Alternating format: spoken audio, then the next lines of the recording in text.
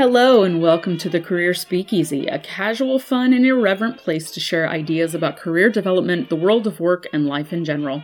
I'm your host and proprietress, Kelly Nottingham. Growing your career should not be boring, so come on in, pull up a chair, and pick your poison. And now for part 2 of my interview with Kristen Chestnut on finding our value outside of work. Enjoy! Like we were talking about, I think one of the other things that we just really need to get better about as a society and as individuals is understanding that all of these different jobs have value and stop trying to place different levels of value on those jobs. Yes. We need to get out of this mindset of like, you're just a janitor or you're just entry level, you're just a data analyst versus like, oh, you're a senior manager. Oh, you're a VP. Society can't run without people who work in the restaurant industry, in the hotel industry, who are janitors, who are teachers, society. Or truck drivers. Drivers. Yes. Society we saw this during COVID, like everything shut down because we didn't have like people to help with the supply chain and people to build stuff at factories that we needed. Yes. Society needs all of these other jobs. They have amazing value that we could not live without. And so we need to stop looking down on them or being like, okay, it's fine for now, but you need to aspire to something greater. That I don't understand that mindset. I know a lot of people who have that mindset. I personally don't understand it. I personally, I could never be a barista, understand all the different recipes I can barely make my coffee at home and have it taste good. My Nespresso does the majority of my work for me. And even then, it's still not the same as somebody who knows how to make good quality espresso and steamed milk. So I don't know why I'm stuck on the idea of coffee, but we just need to value. I don't know. maybe I didn't have enough. We just need to value them more because they all have so much more value and require and deserve so much more recognition than we have given them in the past that we give them now. And I think that's a huge part of the conversation that needs to happen. I completely agree. It's one thing, my sister and I have talked about this quite a bit, that we're really grateful to our mom for giving us that growing up and making sure that we understood that you treat people with respect, no matter what they do for a living, no matter who they are. And I've seen it come out where I didn't really think about it until I saw other people not doing it. I remember, this is like way flashback in the past. My job in college, I was a work-study student in college, and my job was sitting in the basement of the library, and I opened the periodicals, the international periodicals, and sorted them for them to go up on the shelves.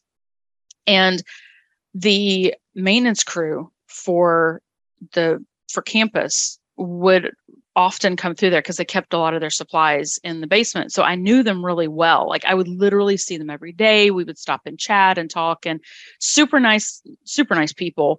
And it didn't really even occur to me to think anything about having a relationship with them until I was on campus one day. And I went to a fairly well-known, highly respected school that was sometimes called the Plantation because we had a lot of very wealthy white kids on campus. I was not one of those wealthy kids on campus, but we were in a predominantly Black community. The university was, and so a lot of the staff on campus were Black. And so I was walking across campus one day and I saw these guys on campus and I waved at them. And they looked at each other and then looked at me and kind of sheepishly waved back. And so I walked over there and I was like, hey, how you guys doing? And they were surprised that I spoke to them. And it was heartbreaking to me because they said people don't talk to us in public. I was horrified. I was horrified. And it made me very grateful to be raised with the idea that you respect people no matter what they do. But even with that being said, growing up, going to college, going to graduate school, being told that like certain jobs were for me, other jobs, you don't need to be doing that stuff. That's too simple. That's too basic for you. That's too low on the, on the ladder for you. You don't need to be worrying about that kind of stuff. That does seep in. It really does seep in over time, until you start realizing that you're having those sorts of thoughts when something like COVID happens, and you look around and realize that like basic stuff is not being handled. Because those of us in office jobs are like, I am completely helpless to do anything with this situation. Yeah. Like I can't fix anything. I can't fix plumbing issues. I can't do anything for myself because I'm so used to these other people doing all this stuff for me, and me putting myself on a pedestal that's like, well, I don't need to worry about that because I have people that do that for me. So it is so detrimental. You're absolutely right, to the way that we view work, to the way that we view value of human beings. And it takes kind of that constant awareness, I think, when we're looking around and we see people who are doing jobs that we wouldn't necessarily want to do, and asking ourselves questions around why would we not want to do that?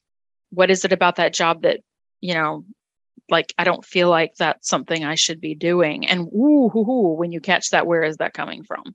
Yeah, it's another form of unconscious bias that a lot of people didn't even realize that they had a bias against certain jobs. Exactly. Until exactly like you're saying. I mean, look at all the strikes that are going on right now. I mean, this whole idea of nobody wants to work anymore. No, nobody wants to work for a job that doesn't value them, that doesn't allow them to live. I mean, just to be able to afford basic necessities, to be able to literally stay alive. Yes. You're not even going to give them that, but you demand everything and more from them. Yeah. I mean, often back-breaking labor too. Yeah. Like literally physical struggling labor to do these jobs. Extra time. Like teachers, a lot of them have contracted hours, but they're expected to work more than that, despite not getting paid for it, and deal with parents. Mm-hmm. I'm sorry. I consider more power to them. I could not do that. I considered being a teacher for a while, and I was like, it's not the kids, it's the parents. It's the parents. Yeah. I thought about it for about 7 seconds one time, and I was like, I don't think I don't have the energy level to do that. Yeah. And now, of course, it's the administration and all that kind of stuff that's going into it as well. But again, it just goes back to that. It's not that we don't want to work.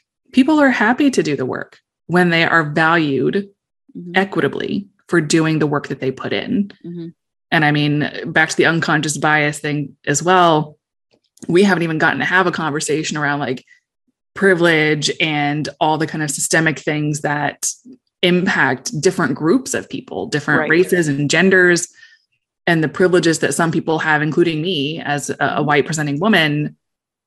Again, kind of going back to my earlier comment about being privileged to be comfortable with where I am, but that's because I had a lot of privilege growing up. And it kind of goes back to why so many different jobs also are valued, should be more valued, is because not everybody has access to move into these other areas that we quote, like are just quote unquote so much better than other jobs, but we're not going to open up opportunities for everybody to then be able to access those job paths. Like that's not fair. Anyways, no, again, another tangent for another conversation. We're just going to have to book more time with you, dear.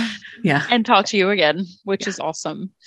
So you had some book recommendations for our listeners. So what were your book recommendations? Yes. So Laziness Does Not Exist by Devin Price, and then Burnout by Dr. Amelia Nagoski and Dr. Emily Nagoski. And that one, I think I made a comment about it dealing with the 7 types of rest, but that book, it deals with the stress cycle, but it's been in conversation with the 7 types of rest that have kind of gone in to the same conversation. So that's actually a separate book, but both very important books. And then the 7 types of rest, I do highly, it's not the name of the book, but if you just Google 7 types of rest and look into, you need mental rest, you need sleep, you need creative rest, all different kinds of things. And that kind of also helps to contribute to burnout. So yeah. Yeah. Because resting is not resting if you're just switching from one set of job responsibilities to side hustle job responsibilities, or managing your home, feeding all 48 of the animals in my house. That's still not resting. Yeah. No, that's excellent. So thank you. I wanted to wrap up with just a couple of thoughts about how you and I, and all of our listeners can continue to try to find our value and our identity outside of work. So a couple of thoughts that I've been personally working with lately are being curious about what interests me and following those things without the expectation that I need to be amazingly good at them. That is tough because I'm a perfectionist. And so it's like, I want to try some new hobby, and I'm like, oh, I'll try this new hobby and maybe I can make money at it. And maybe I can turn it into this whole big thing. And maybe I can become like an Emmy award winning, whatever. Instead of just saying like, I might be horrible, and that's awesome to be horrible at something. And just to allow that curiosity to come out as something that is valuable within ourselves. And with that same idea is catching those judgment thoughts of when I'm not doing enough, or I don't feel like I'm working fast enough, or I didn't get this done today, or the judgment thoughts that go with transferring my to-do lists. And you've seen my to-do lists. They're ridiculous. Transferring the to-do list onto the next day's to-do list, and then being like hateful with myself for not getting it all done, even though no human being on the planet could get all of that done. But catching those judgment thoughts whenever they're happening to say, whoa. I'm doing enough. I am enough without even doing. I am enough. So those are things I've been working with. I don't know if you have any tips or ideas that you would like to share with everybody on finding value and identity outside of work. Yeah, I think the biggest tip I would offer is to first just kind of reflect on what you really want, what brings you joy. Because again, kind of like we were talking about earlier, for some people that will be work. Maybe they are working in a nonprofit that they're really passionate about, or maybe they're working in government and pushing policies that they truly believe in, or maybe they're an instructional designer and they love it. And that is absolutely where they find the value in their life. And that's totally fine. But also just be okay with the fact that work, whatever it is, doesn't have to be what your value is. Figure out what brings you joy and make time for it. So again, like I mentioned, for me, I fell in love with reading. And so I always make tons of time for it. I absolutely get heat from it. Visiting my family, I'll always have a book with me. Sometimes I prioritize staying in to read a book because that's just really what I want to do, as opposed to going out. And that's okay. And I'm the same as you. Like, I am also a perfectionist. And so I'll try like watercolor painting. I'm like, I can do this. This will be my new creative outlet. And yeah, I absolutely have in the past had a terrible record of being like, I'm not immediately good at this, which who's immediately good at something the first time they try it? Nobody. Nobody. And just finding the joy in trying new things and being okay, like you said, with not immediately being good at it. And also, like you mentioned, not commodifying it, because not everything has to produce monetary value. Yeah. It can bring joy, and that is value to my life. Yes. And so I think that's kind of the first thing, is evaluating what brings you joy. Is it work? Great. Then that's what you can focus on. Is it traveling? Fantastic. How can you make that happen more with whatever means you have?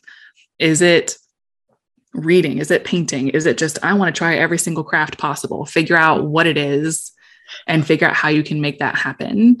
And then I think it's just the other thing, like I mentioned, is setting boundaries. And I know that it's incredibly hard because, again, I'm still not perfect at it in any way, shape, or form, but turning off your work phone, or not even having work on your phone in any shape or form, if you can avoid it, if you're able to leave it off of your devices.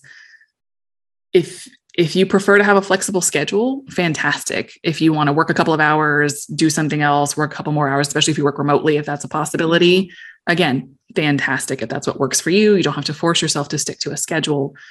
but just figuring out what those boundaries are and setting them and doing your best to stick to them to make sure that you have time for what does bring you joy. Yeah, I'm so glad that you're saying this too, because as you were just saying that, it reminded me of how difficult it can be sometimes to even remember what brings us joy, because we get so used to not even looking for it anymore, and expecting it to be something that costs money or expecting it to be something that's complicated. I love to take a walk and in my neighborhood. And so sometimes it's like, it's Houston, it's hot. I'll take my little umbrella and I'll go and walk just in the middle of the day when I'm feeling that stress and that anxiety. And it's like, sometimes it's worth more to me mentally and emotionally and physically to go take a walk instead of even eating lunch. Like I don't even want to eat lunch sometimes when I've been able to sort of fill myself up with some sunshine and the little lizards that are running across the yard and that kind of thing. So, but it's very easy to tune that out. And so looking for those moments of joy and looking for those moments when the stress is starting to really spike, that's usually when there's a boundary being broken or being pushed against. So, and I think it's important too, to consider the fact that like, not everybody has the ability to just quit. Right. I hear that a lot now from like career coaches and the people like, I'll help you break into tech so that you can make 6 figures. And it's not possible for everybody to just quit a job, or people who are like, oh, I would never work at a job that just drains me or makes me cry. That's not a possibility. Sometimes you don't have the choice. Yeah. You don't have a choice. Yeah. For whatever reason, either again, like maybe it's just, you've been trying to apply and you can't get anything else, or maybe you can't just up and quit without other possibilities. And so again, I think that's where that boundaries piece comes in, that again, if it's possible, figure out what boundaries you can set. Because again, some jobs will absolutely push those. And in some jobs, you can't set the kinds of boundaries you want, but figure out where you can set a boundary and try to stick to them and find ways that help you, that bring you joy, that help you de-stress, so that you can essentially like survive, unfortunately, I think is the way to put it, in that job. And hopefully eventually find something else, but also kind of addressing that narrative around like, just quit. It's just not a possibility. It's not possible. It's not possible, but there is the possibility, that we can still try to find that sense of self and that sense of identity outside of our work, which I know in situations where I've been in where I haven't been able to quit, and I've been in a really bad situation at work, where I was stuck. Giving myself that space of saying, I am not what I do. I am not, this is literally a means to an end for me. I do this so I can buy groceries and so I can, pay to put gas in my car so I can get to my job. But finding that larger purpose in my life, which is helping others, that helped me to be able to get through those periods until some time and opportunity opened up that I was able to then make a different choice with work. I think I told you, at one point in one of my jobs, I was so stressed and miserable. And the company, a lot of companies did this, but the company was pushing out this narrative, just take care of yourself, make yourself a healthy meal, everything's going to be fine, while also piling on extreme amounts of work and short deadlines to every employee. I was not the only one feeling that way. And so I was like, okay, I'm going to take the time for myself and I'm going to make myself a healthy breakfast this morning. So I got all the ingredients. I was like, I'm going to cook a breakfast hash. I had an incredibly stressful meeting and then went to go make my breakfast with tears streaming down my face. And it was just such an eye-opening moment for me that I was like, here I am trying to take care of myself by making a breakfast while bawling my eyes out. Like, this is not healthy. And I think that was one of the points where I was like, I need to set better boundaries, because part of it was that I wasn't setting boundaries. And like you mentioned, I started to set some and it did help, certainly did not fix the situation. Everything wasn't all of a sudden peachy and rosy. But setting the boundaries did help at least a little bit until I was able to find a different situation. Yeah. Yeah. And sometimes that's all we can do, until we can, until we all win the lottery somehow magically. Every single person will be great. I mean, again, Jeff Bezos, if you would like to share some of your money, and Elon Musk. That too. Yes. So, yeah. So, hopefully this conversation has been helpful for some folks who may be dealing with some of this right now. Some people that are trying to understand this whole concept of quiet quitting. We talked about that a little bit, and trying to understand what that can actually look like in a healthy way instead of in an unhealthy way. And figuring out, how do we identify ourselves? How do we associate ourselves and our sense of self, our sense of value, our sense of worthiness with the work that we do? And how can we instead look at something a little more self-focused and internal, and use work as that outlet for part of our purpose instead of the source of our purpose? Yeah, absolutely. All right. Well, thank you very much for being here. I really appreciate it. I'm sure we'll have you back because you had a lot to say, and we have a lot of conversations still waiting to be had. Yay!